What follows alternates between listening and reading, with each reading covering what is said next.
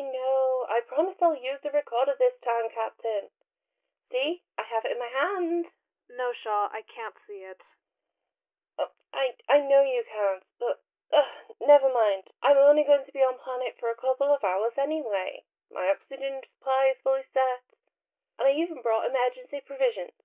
All I'm going to do is record, draw maps, then leave. No problem to it. Stay safe, Shaw. See you on board in a few hours. Log 48 of the Celeste voyage. Somewhere past sector CQ-93W. Just past one of the last known colonies of Dubrok. Field notes and recordings of Andrea Shaw, cartographer and chronicler aboard the Celeste.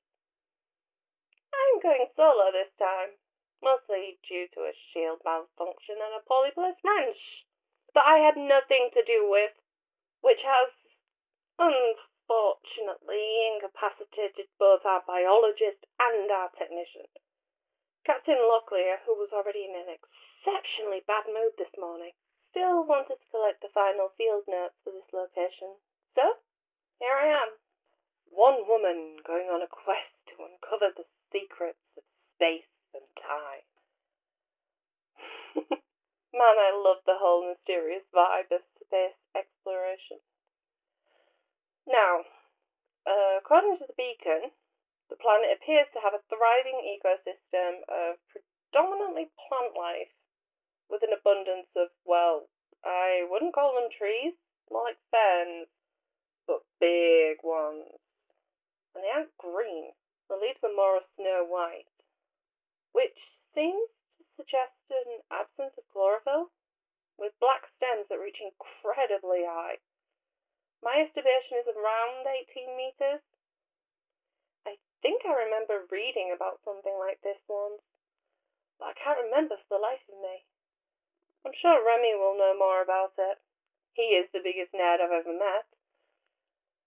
Apparently, this may be one of the most promising candidates for a human colony, but that's up to the guys back home to run the diagnostics on that. There are 2 suns here, which is fun if you like the constant glare. I found using the fence as cover is a good way to avoid the full brunt of sunlight.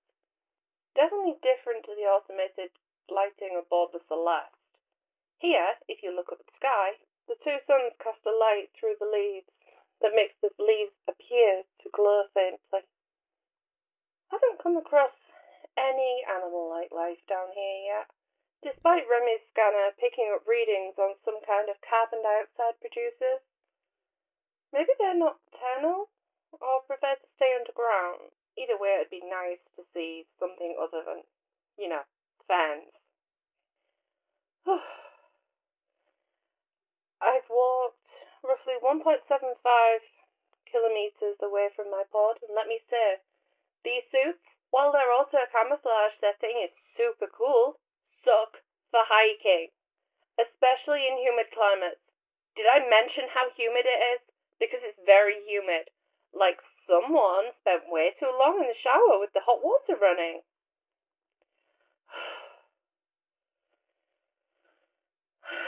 I'm going to stop here for a while. Need a break, and the view is decent enough to cross-reference some of the previous maps I made.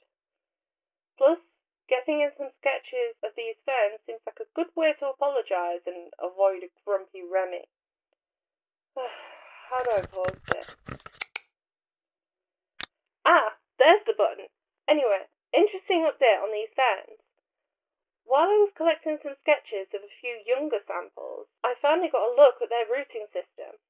Now, based on what Remy told me, ferns are philocynophytes? That's the one. Meaning that their roots are typically shallow. I happened to see some peeking out and decided to dig a bit further down to see if there were any abnormalities. At first, the roots were pretty easy to find and didn't seem to go down too far. Since their roots were pitch black, it made it easy to see them, since it looked like oil streaming through the ground. Kind of like that iridescent shine. Anyway, once I found the roots, I figured I could dig up one of the samplings and give it to Remy the more I dug, the further down I went. And the roots just kept getting bigger and bigger, twisting and branching off further and further down, like tentacles or some other horror-grade bullshit. Unlike the first roots I found, they weren't your usual thin hair-like appearance. Instead, thick black tendrils as big as my forearm are going deeper and deeper into the ground. And that isn't even the weirdest part. They're pulsing, as if they were sacks of oil, ready to burst at any given point. Ugh. I really don't like roots. Did I mention that? Maybe I should bring it up with the captain, try to convince her to, at the very least, limit my solo expeditions on predominantly plant-based planets. Looking at it now, it almost seems like something could be living inside the ferns. Maybe it's some kind of mutualistic relationship. That would explain the levels of CO2 in the atmosphere. God, listen to me, I'm starting to sound like Remy too. Blah, blah, science, blah, blah, blah. I'm going to collect a sample. Maybe others can get a closer look on board. Shit. Captain, can you hear me? Captain! Oh shit, wait, this is the recorder. Great, I can record my death now too. Ugh! Whoa, balance, Shaw, balance. Fun update for whoever's listening. Don't touch the fern's roots. I can safely say they are extremely protective as well as carnivorous. Want to know how I know that? Well, it's mostly based on the fact that it digested my blood and is now hunting me for sport. When I went to cut a small piece of the root, the whole thing coiled up tight, kind of like a spring before lashing out and cutting my hand. I accidentally brushed my hand on one of the roots trying to get away, smearing some blood in it, and now... I really hate this job sometimes. Whoa! Come on, which button was it?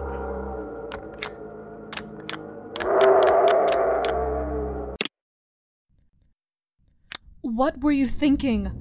Collecting samples without consulting the ship's biologist, injuring yourself and not immediately calling for aid, and on top of that you broke the recorder. Do you have a death wish, Shaw?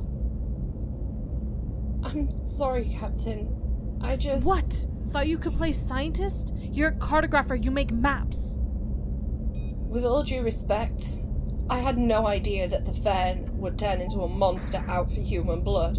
And regarding your little fern friend, you are incredibly lucky that Troy was coherent enough to shoot it down after the stunt you pulled this morning trying to fix the buzzing noise coming from the ship's shields. I'm sorry, Captain Locklear.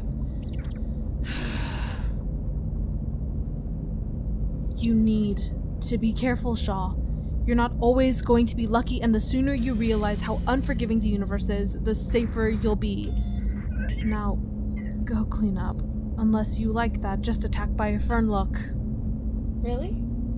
I kind of think the look is starting to grow on me. Shaw. Right, yep. Going to clean up now. Squeaky clean. The cleanest clean to ever clean. Not in the mood, Shaw. Jeez, Mr. Grumpy Pants. What was that? Nothing. Oh. Why is that flashing? Wait, my recorder! Yes, you still work! I knew you'd survive the fall. Final updates. Against all odds, I survived, despite attempts made by a ferocious monster made of ferns. It was epic. It was breathtaking. It was daring. But most of all, I lived. Oof. Maybe I lost more blood than I expected. I should probably go see Remy for a checkup or something once he's feeling better. In the meantime, I'll go thank Jonathan for that last-minute save and take a shower. Better stay clear of Captain Locklear for the time being as well. I would prefer to avoid any more lectures. Anyway, that ends this log. Andrea Shaw, signing off. Hey everybody, my name is Tiara Sonnen, and I am the director and voice of Captain Locklear on Shell Shocked. Thank you so much for listening to today's episode, Ferns Galore, the first episode to be released, and oh gosh, is it exciting. The voices on today's episode were Beth Neild as Andrea Shaw and myself as Captain Locklear, with Angelina Spitz on sound editing. We are a brand new podcast and are really just learning the ropes, but if you like what you're hearing, please tweet us at PodShellShocked, or maybe just find and follow us on Instagram, Facebook, or Tumblr, and tell a friend. Word of mouth is the best way to go, and it would really help us out. If you're feeling extra supportive, donations to our Patreon page would be amazing. Just type in www.patreon.com/shellshockedpodcast101. Patrons will receive episodes earlier and have access to brand new content. Things like character bio sheets, hints about future episodes, and much, much more. So please, don't hesitate to join us. Fun fact, geese have teeth on their tongues like some kind of eldritch horror, and that is terrifying. Thanks again, listeners.